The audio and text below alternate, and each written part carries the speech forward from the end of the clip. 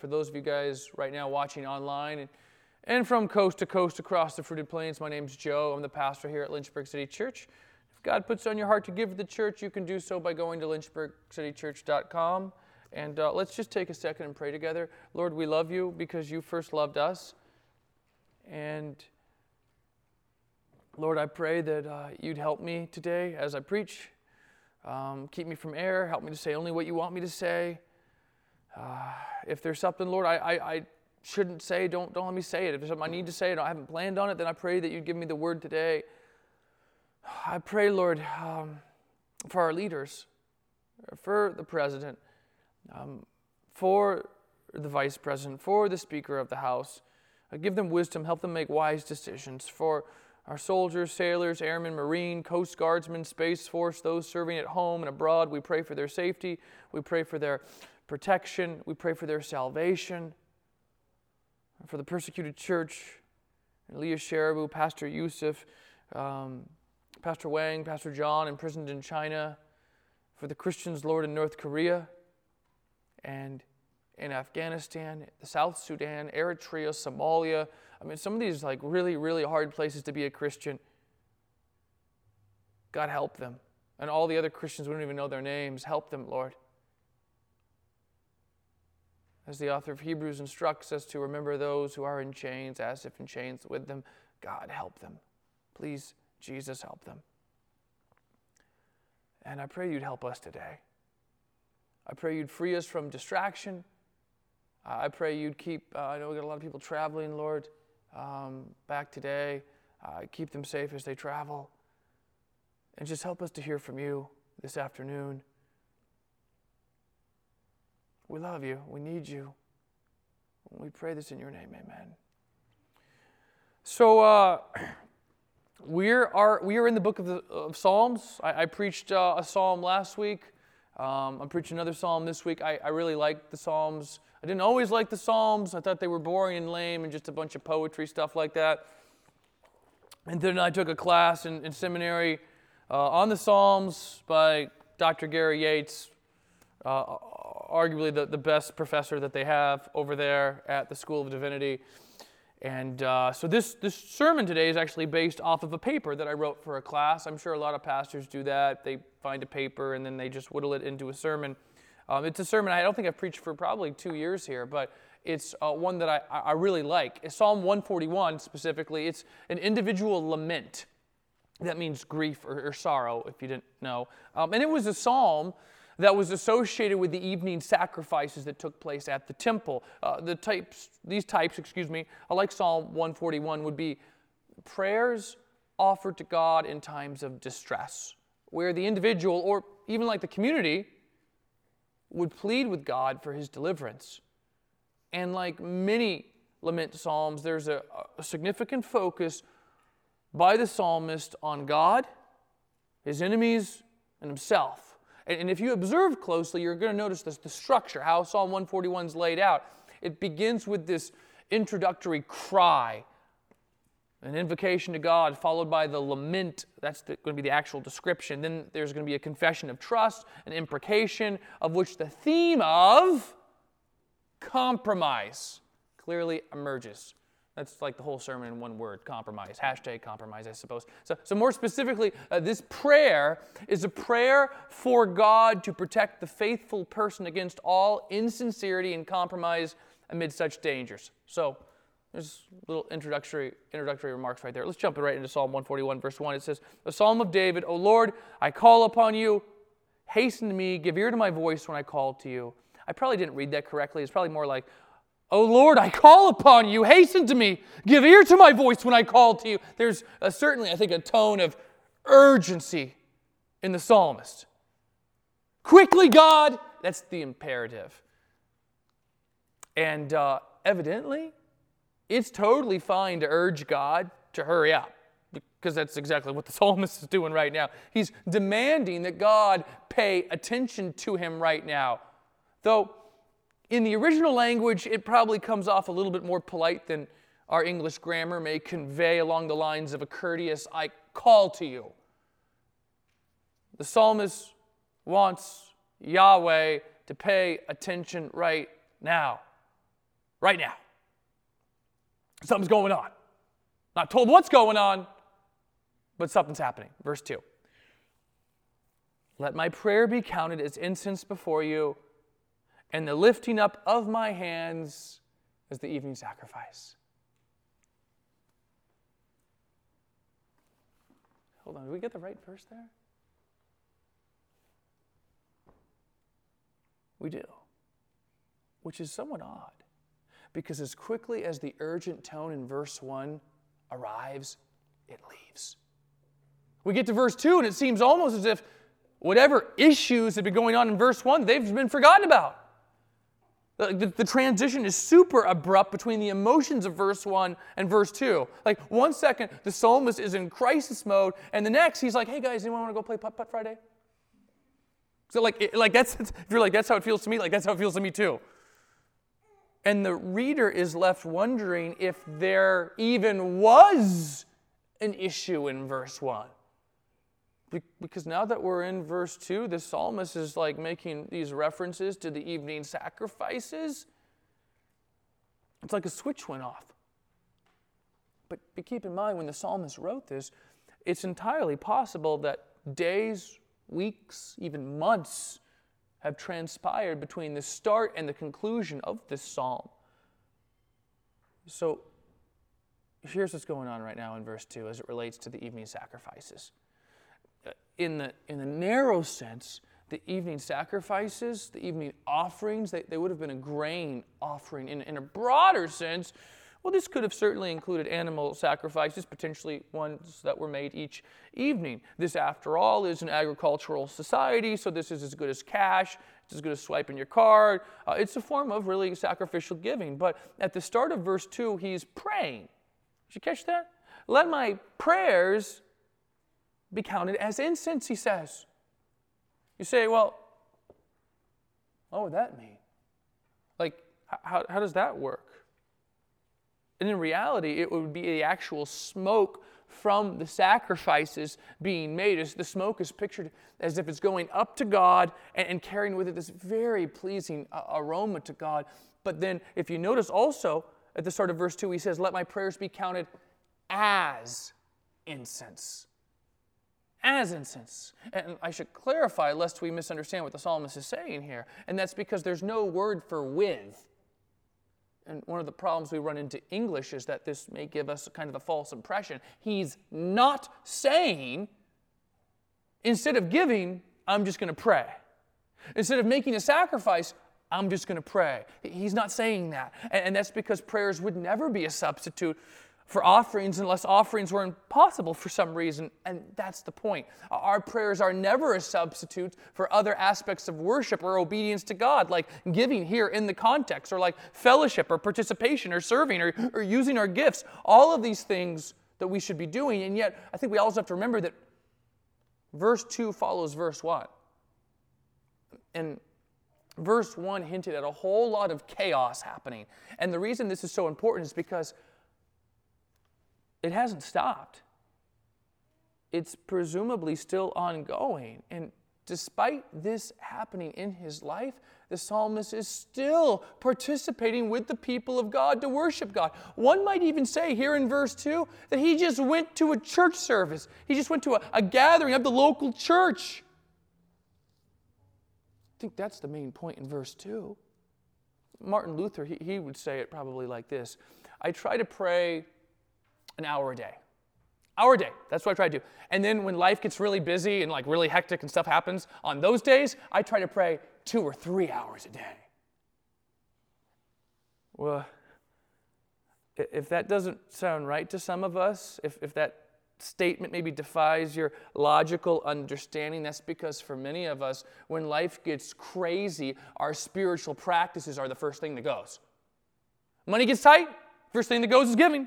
Time gets tight, the first thing that goes is local church gatherings. This is why when we read verse 2, it sounds disruptive in the natural flow of verse 1, and it makes us kind of second guess if life really was as urgent as he made it sound in verse 1. Because for most of us, if we find ourselves in a tough situation, we've got this terrible habit of hitting the pause button and calling time out on spiritual practices.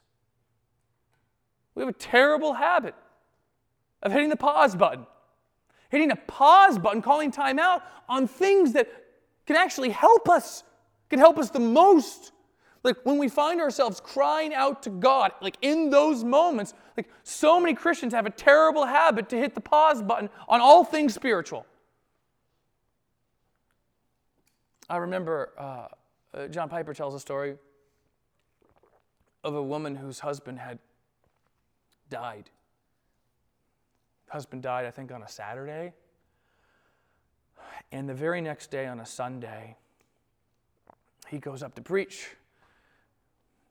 And he's there, and the woman shows up. Her husband just died the day before. Woman shows up. He goes up to preach. He sees her kind of up in the balcony in her normal spot, and he remembers thinking in that moment, like, what are you doing here? Your husband just died yesterday, right? Like, what's wrong with you? And of course, after the service, he talks to her. And he asks her, what are you doing here? And she explained, she said, Pastor John, this is exactly where I needed to be today. Like more than anything else, I needed to hear the Word of God proclaimed very powerfully in my very fragile state. Like she needed to hear about the greatness of God that Sunday probably more than ever before. And for some of you right now, this is exactly the same for you as well. You need to hear proclaim the excellencies of Him who called you out of darkness into His marvelous light. And yet for most of us, when we find ourselves in really tough moments, we just hit the pause button. We hit the pause button. We hit the pause button on like all things spiritual. And no, I'm not saying like the day after your husband dies that you have to go to church. I'm not saying that, right?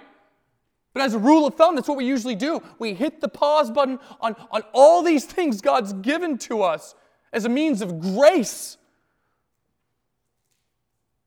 As a means to help us really in those really dark, difficult moments of life. And so verse 2, even though life is crazy, He still makes time to pray and worship and give offerings to God. I think it's certainly worth remembering at this point when it comes to spiritual practices, or let's say specifically to prayer, right? I love the Piper quote. If prayer ever seems to you like a distraction from productivity, oh, I'm too busy. I got school, I got job, I got work, I got relationships. I just don't have time to spend time with the Lord today. Like if prayer ever seems to you like a distraction from productivity, remember God can do more in you praying for 5 seconds than you can all on your own 5 hours in a day. It should be the most productive thing you do all day long. That's what the psalmist, I think, realizes. That's why it seems so abrupt going from verse 1 to 2. Like, was there really an issue in verse 1? Because it seems like he's still doing all the normal spiritual practices he should be doing. No, he is. It seems odd to us because that's not normally how we live our lives. And so verse 3, he says, he prays, set a guard, O Lord, over my mouth. Keep watch over the doors of my lips. And I don't know if anyone has this problem, but the psalmist acknowledges that our mouths are major means of wrongdoing. Like what we say holds the potential to get us into some trouble. And as someone who has said a lot of dumb things in my life, I can testify to this truth. And yet, I think the concern for the psalmist goes beyond simply speaking without thinking, but rather he's concerned with using his speech in a very dark and deceptive sort of way. This is what he's asking for, that God would keep him from this type of speech. Why does he ask for that? I think he asks for that because there's a real temptation for him to use his speech in a way that just doesn't honor God. To use his speech in such a way that he becomes like the people who he's asking protection from in verse 1. To put it a different way, like we need protection from other people's attacks. But we also need protection from other people's influence. In other words, he says, I don't want to be like them, God. As verse 4 explains, don't let my heart incline to any evil, to busy myself with wicked deeds in company with men who work iniquity. They literally, like what they do for their 9-to-5 job, they work sin. And let me not eat of their delicacies. He faces this external pressure to join with other people in the way that they're apparently using their speech to further their scheming. And so he's asking God to protect himself, to guard himself from them as he faces this temptation. And as he faces this temptation, what does he do? He prays. He prays that God would act. Like when he is tempted, when he feels pressure to cave and give in, he prays. He pleads with Yahweh to act like a friend who can persuade him to act in a way that he wouldn't otherwise act in. Did you catch that? Some weighty theology right there. Is the psalmist responsible for his actions? And we would say, yes, the psalmist is responsible for his actions. And yet he prays that God would persuade him to act in a way that he should act. He prays to God that he won't sin. And some might say, well, if God doesn't answer his prayer, I guess it's not his fault if he sinned. But we know that we're responsible for our actions. So how does that work? Is there inconsistency? No, I don't think so at all. He prays that God would help him to act the right way, and yet we know the psalmist still needs to be held accountable for his actions. And if you think that's kind of hard to understand, I mean, just look at the Trinity, for example. Is God one or three? What's the correct answer? That's the correct answer. You guys have had that question before, I think. So while there is this tension, there's no contradiction here. And that's because if God could not do the thing that he's asking him to do in verse 4, I don't think he'd be praying like this in the first place. See, the truth is, no one can be sure of maintaining today's commitment tomorrow. Nobody. You had a good day with the Lord? Great. Don't think that you can, on your own strength, go and repeat it tomorrow. Like, this is why we need God. We need God to exercise decisive influence over us. And that's because at any given time in our lives, someone is exercising influence over us. It's true. You say, what do you do as a pastor? I try to exercise influence over everybody in here. I don't know if you should do that. That's then what am I doing, right? Like that's what pastors do. Remember when, I think it was Carl Lentz came to speak at Liberty. This was back when he was still the pastor at Hillsong, NYC. He had been on The View the previous week. And he just said, like, no, it's not my job to tell people what they should or shouldn't think or believe. And I'm just like, well, then whose job is it to do that? Right? That pastors are to proclaim the excellencies of him who called us out of darkness, to tell the story of the Scriptures. So yeah, I'm trying to exercise influence every single time I come up here.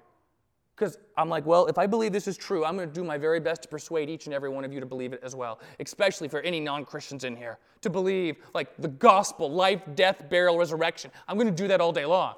I was doing that last week, like, when my sister and brother-in-law were here. Like, they're not Christians. The stakes are too high. So yes, at any given time in our lives, someone is exercising influence over us. It's either God or his agents or someone else, right? It's either God or Netflix. I mean, there are individuals pressuring the psalmist to do evil and wicked things, trying to influence him to compromise. And notice the phrase in verse 4, let me not eat of their delicacies. No, we're not told what the delicacies are. Maybe it's sexually related.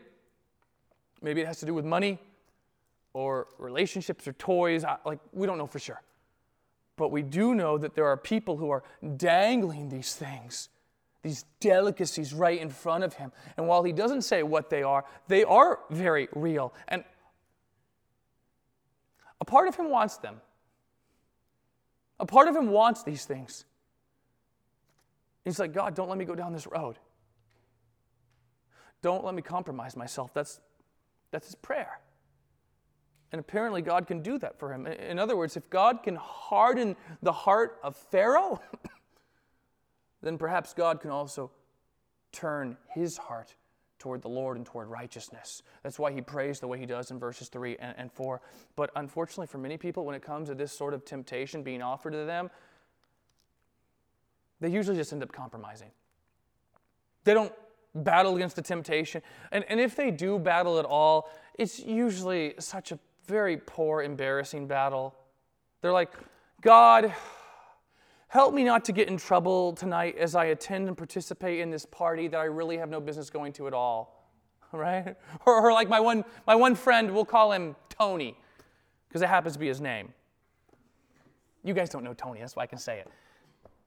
He literally would tell me, when I'd see him during like army training, he'd be like, yeah, I was praying that, I was just praying a whole lot. I was like, God, help me not to get any diseases as I have all these sexual relationships with all these different women.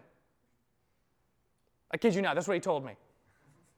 We fight in this stupid, passive way. And so the psalmist, he prays, but as we're also about to see, he takes action. He takes action. Look at verse 5. Let a righteous man strike me, it is a kindness. Let him rebuke me, it is oil for my head. Let my head not refuse it. Yet my prayer is continually against their evil deeds. Here's what's going on here. The psalmist is making a commitment to not putting himself in compromising situations in which he might act in a way that is sinful, and he's also committing himself to having people in his life to help him. And that's what he means by that phrase, let a righteous man strike me, it is a kindness. What he's saying is, I need to have people in my life who are not going to tell me what I want to hear, but what I need to hear. Who are going to tell me what I need to hear when it comes to my relationships, when it comes to my spiritual walk, when it comes to really just anything. This is why Christian friendships are so important. For this very reason that the church exists, to have these type of friendships so that we might join with the author of Hebrews in saying, exhort one another every day. You guys know the verse, right? Or as Solomon would say, better are wounds from a friend than kisses from an enemy. And so the psalmist makes a commitment to having the sort of people in his life who are willing to tell him hard truths of what he needs to hear. Let a righteous man strike me. He's like, smack me if I need to get smacked. And then he says, let my head not refuse it.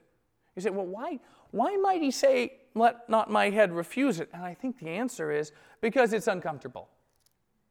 Like, I can't think of anybody, I don't know anyone personally who says, I like to get smacked in the head by people, literally or figuratively. I don't know anyone who likes that because it's unpleasant. We don't like how it feels. And as a result, we have a tendency to refuse these friendships or run from these types of relationships or pretend that we have accountability, like the famous Babylon Bee article.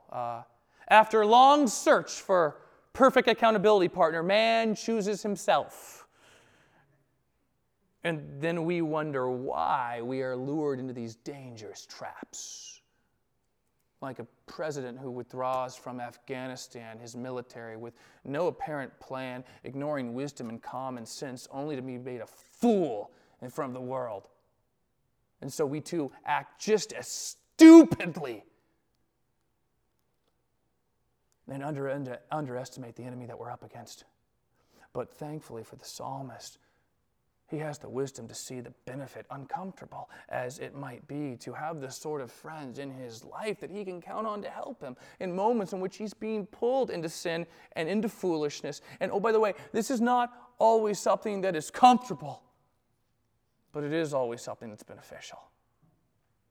As the author of Hebrews would remind us in Hebrews 12:11, for the moment all discipline seems painful rather than pleasant, but later it yields the peaceful fruit of righteousness to those who have been trained by it. It's not always something that's comfortable, but it is always something that's beneficial. And so at the end of verse 5 and the end of verse 6, we get a glimpse of an imprecation, of an imprecatory prayer. He closes by praying against the evil deeds of the wicked, and then continues by saying, when their judges are thrown over the cliff, then they shall hear my words, for they are pleasant. So into verse 5, verse 6, now we're into this imprecation, this prayer against the wicked, asking for their demise, and then it includes this graphic imagery of how the psalmist depicts their termination, who and that others might eventually learn from the downfall of their judges and leaders. When their judges are thrown over the cliff, then they shall hear my words, for they are pleasant. And in case you think that these are remote instances, like there's Psalms 137:9, blessed shall he be who takes your little ones and dashes them against the rock. A New Testament example would be like Galatians 1:8, anyone who preaches a different gospel, let him be accursed. Just to name a few. And so the question that I often get is, can we pray imprecatory prayers? My short answer is, yeah, you can pray imprecatory prayers, but you can't pray them just because someone messes up your order at like a fast food restaurant. That's not a good reason to pray imprecatory prayer. Like, you can pray them, but you can't pray them just because like the girl you like shot you down. Like, you can't pray them against her. So you say, well, what sort of situation may lead us to pray imprecations? Well, first, a couple things you need to understand right now. These prayers are righteous prayers in spite of the violent sentiment that's being expressed. Let's just start there. In addition, I'd also add, the psalmist is appealing to God's justice and God's desire for justice when he prays imprecations. Number two, the psalmist hates what God hates. His heart and his mind are in line with God's. And the only way that's possible is to know what God's word says. Okay? Like, he hates what God hates. And just because you hate dumb drivers on the roads, that doesn't give you an excuse to pray imprecatory prayers against them. Just want to clear the deck right there. Like, third, the psalmist is responding in anger during an emotionally heightened situation and or circumstances.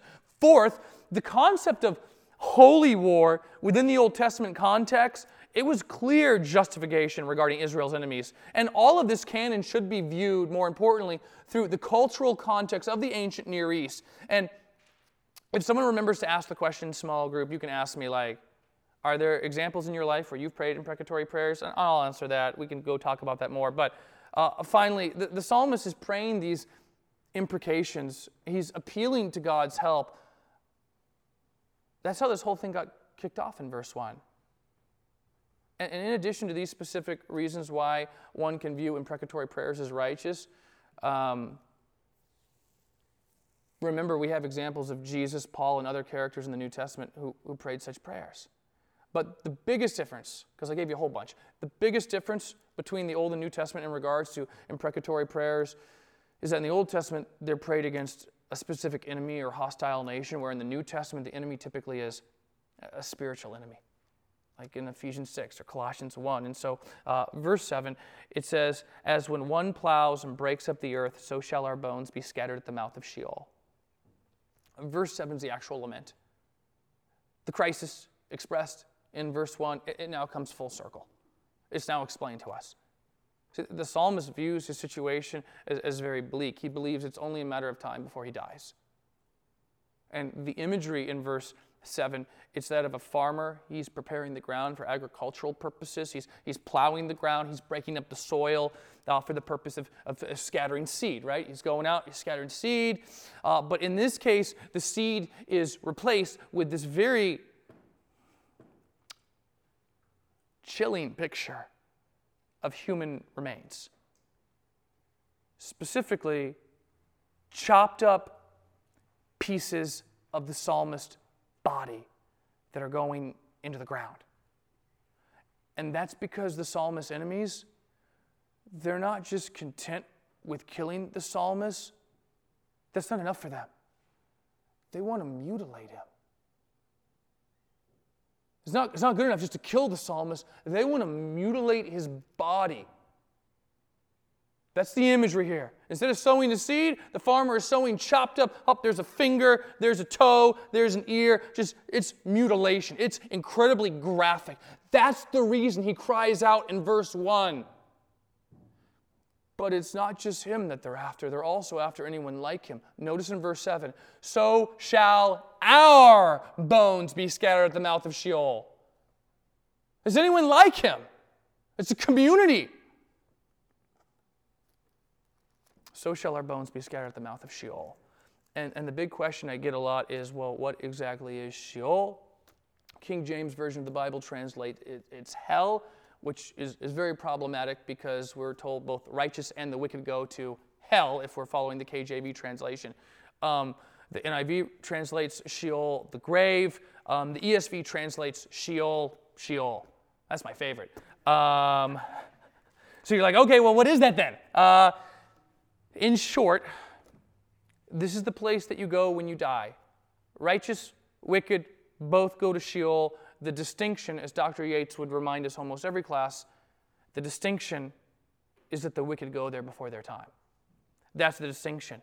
In addition, we have some New Testament examples, like the story of the rich man Lazarus, where it seems to be almost two different compartments in Sheol, where the rich man is able to communicate with Lazarus. Remember, he says, hey, go and tell my brothers. And he's like, listen, if they didn't listen to Moses, they're not going to listen to anybody.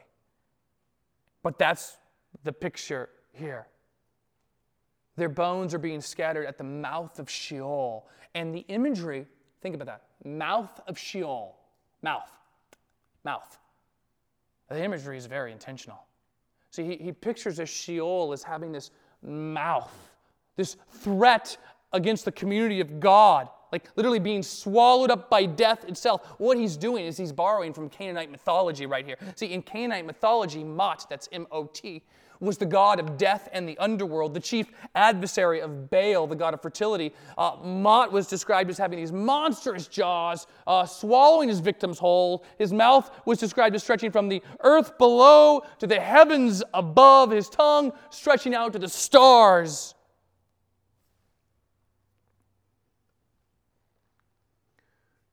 This is a life and death situation that the psalmist finds himself in. But why do his enemies want him dead, you ask? I think the possibility, the distinct possibility of why they want him dead is because he hasn't compromised.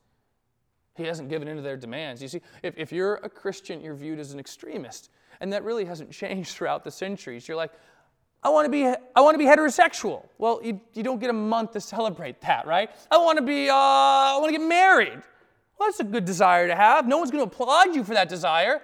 I want to have children. I want to raise them to be boys and girls. Good luck with that, because you're in direct opposition to the public school system and the federal government. I want to read the Bible because I believe it's true. I believe it's God's word. Now you're one of the greatest threats to our democracy. The world looks down on you because you refuse to go along and agree with them. See, for the psalmist, his enemies want him dead, presumably because he won't compromise and join in with them. That's the reason. But he says, my eyes are toward you, O God. He keeps his eyes on God. My Lord,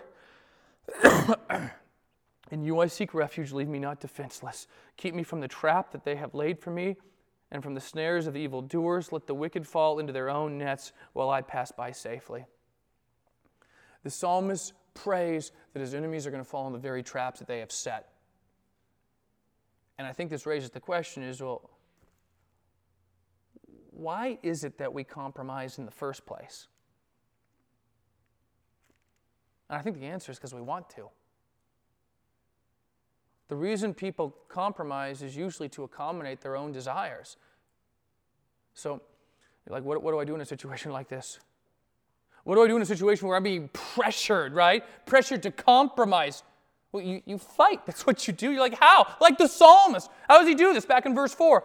Don't let my heart incline to any evil. That's a good prayer to pray. Don't let my heart go there, God. Or I love Psalm 86:11. Unite my heart to fear your name. Why does he pray that? Because his heart is going this way and this way and this way and this way. It's going all over the place. I mean, I grew up in church, and normally I was just told, don't don't sin. Sin's bad, don't sin. Not like an untrue statement. I didn't always find it to be the best advice or the most helpful. I think better advice would be from the psalmist. He prays. He exercises wisdom to not put himself in situations in which he will inevitably compromise. And then in verse 8 he says, my eyes are toward you. My eyes are toward you. Why? Because there's nobody else that can help him. And some might say, well, Joe, I have enough willpower. I have enough self-control. Maybe, probably not. Usually that's just pride and arrogance. It's usually a cover for pride and arrogance. Like, if you want to fight compromise, then you need to do what the psalmist is doing in verse 8. You need to keep your eyes on Jesus and see Jesus as better. See Jesus as more desirable than the things that are tempting you away from Him. My eyes are toward you, O God, my Lord. See, the truth is, when you want to sin, you are very hesitant to affirm truths that contradict that sin. Like when you want to sin, you're not like, oh, I really want to have sex with this girl. What's a good Bible verse? Oh, there she. I'll be right there, baby. What's a good verse that talks about not doing this? No one thinks that way. Like, no one thinks that way. Like, I do. No, you don't. You're just lying. That's another issue you got to worry about. When we want to sin, we are very hesitant to affirm truths in the moment that contradict the thing we want to do. And this is where the righteous man comes into play in verse 5. Let a righteous man strike me. Remember where he said that back in verse 5? See, everyone wants to be the righteous man. No one wants to have him in their life. But the benefit of having the righteous man in our life is to hear him or her say true things that are going to help us. Not the things maybe we want to hear, the things we need to hear. Because when it comes to compromise, we usually have a tendency to justify things. We like to move the lines. Okay? Like to move the goalpost. And we'll say things like, well, it's not technically breaking the rules. It's just kind of like bending the rules. And what we're doing is we're just downplaying the nature of the compromise. See, when it comes to sin, here's the truth I think we should remember. Sin is more than breaking rules. It's picking teams. So what team you want to pick? You want to pick Satan's team or Jesus' team? But we don't like to acknowledge this because it's a little too convicting. Those are the only two options. Yeah, you want to go on. You want to sign up for Satan's team or Jesus' team? See, every one of us needs help from God and from the verse 5 righteous man or the person in our lives, because every one of us is at risk. Okay, whether it's personal sin or temptation, like we don't know, remember what the delicacies were, or if it's just external pressure to conform with the rest of society. I mean, especially in this LGBTQIA, B, C, D, E, F, G like generation we live in. It's like almost every week we hear another story that likens us and almost puts us in that position that Shadrach, Meshach, and Abednego were in, where they're told, bow down or face the consequences. And oh, by the way, I absolutely love and am so encouraged by what the psalmist doesn't do in this story. He doesn't call time out. He doesn't hit the pause button. Like he doesn't do that. He doesn't hit the pause button, whether it's with his money or his time or his worship, because he's like, those are the most valuable things. Going back to verse 2. Like what Luther said, I try to pray an hour a day. Life gets really busy, I try to pray 2 hours on those days. Because he realizes those are the most important things. Like at the heart of compromise is the belief that Christ is somehow not enough, which inevitably leads us to hitting the pause button on the things that God has given to help us in our time of need. Listen, our hearts are prone to wander. We know it. They are. My heart's prone to wander. Your heart's prone to wander. Your heart's prone to wander. Our hearts are prone to wander. My prayer for us today is that we would remember the psalmist. We would remember how he fights the war on compromise, and that God would keep us until the very end, that God would give us the courage to not compromise, to hold our ground in the wake of those who hate us and who want to do us harm. So as the team comes, I want to pray for us. Lord, help us to keep our eyes on you. Help us to keep our eyes on you. Help us to see you as better and greater and more desirable than anything else this world could offer or try to seduce us with or by. Help us to keep our eyes on you. Forgive us, Lord, for the times this week today, I don't know when, Lord, that we've taken our eyes off of you, where we've started to compromise a few inches or a few feet. Help us to keep our eyes on you. Help us to have and to be good friends to people, Lord. Let a righteous man strike me, it is a kindness. Let my head not refuse it. We need your help, Jesus. It's so easy to slip away in our faith, to conform to the pressures around us. Please help me. Please help all of us. And Lord Jesus, I pray you'd come soon and take us home. And we pray this in your name. Amen.